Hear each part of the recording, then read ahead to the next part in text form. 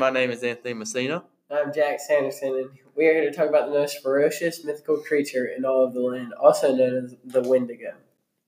We're going to start off by reading a story about this monster. Is it funny? No, but I've heard it's pretty scary. Okay. I've heard it's pretty scary. Yeah, I've heard it's tall, sharp claws, and antlers. Also, it has teeth as sharp as razor blades. If I ran into that, I would run so fast. I wonder if it would kill you with its teeth, claws, or antlers.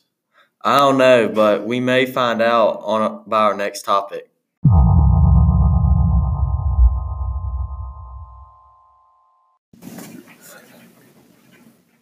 He was buried in the forest on the north side of town. He was tall, skinny, with a very witty personality. A great man he was, indeed, Mom said. Can Sarah and I go see his grave? Asked Johnny. Yes, but be careful. They say there's a monster inside those forests called the Wendigo. The mom said in a stern voice. Johnny thought about not going until his sister said, Monsters aren't real.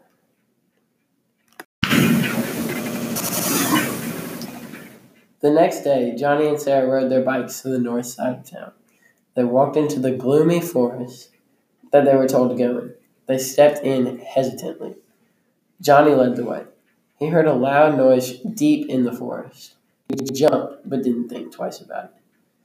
They continued to walk in the right direction.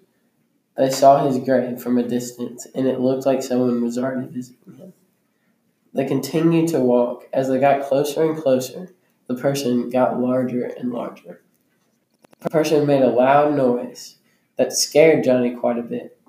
Johnny immediately ran in the other direction. Sarah followed not far behind.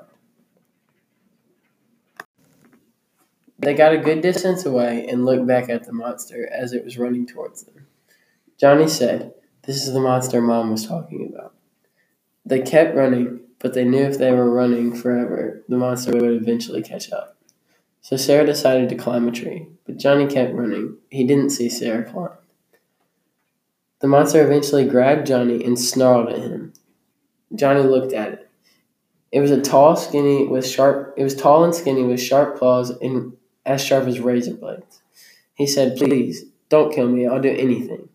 The monster snarled again and whipped his sharp claw across Johnny's face. Johnny laid there dead.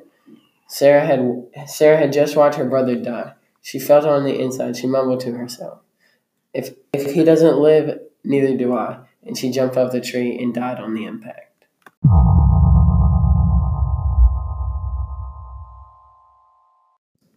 Wow, that's crazy. Did you notice how the Wendigo resembled Johnny and Sarah's grandfather? I just noticed that when you said that. So what are you saying is the Wendigo was his grandfather? Exactly.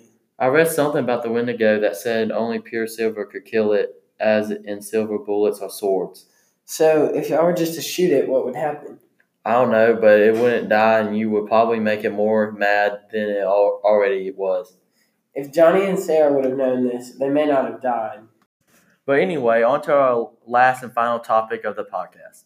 Jack, do you believe in monsters, or if so, is the Wendigo real? I don't.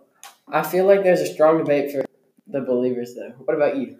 I believe every bit of it, and yes, I do believe in the Wendigo. There was a sighting in the southern part of Canada in 2014. But are we really going to believe some sighting from 5 years ago? Why wouldn't we? Because, Anthony, people are stupid. I hope no one is that stupid. Well, I promise they are. But we're going to agree to disagree here. Well, that's all the time we have for today. See y'all next time.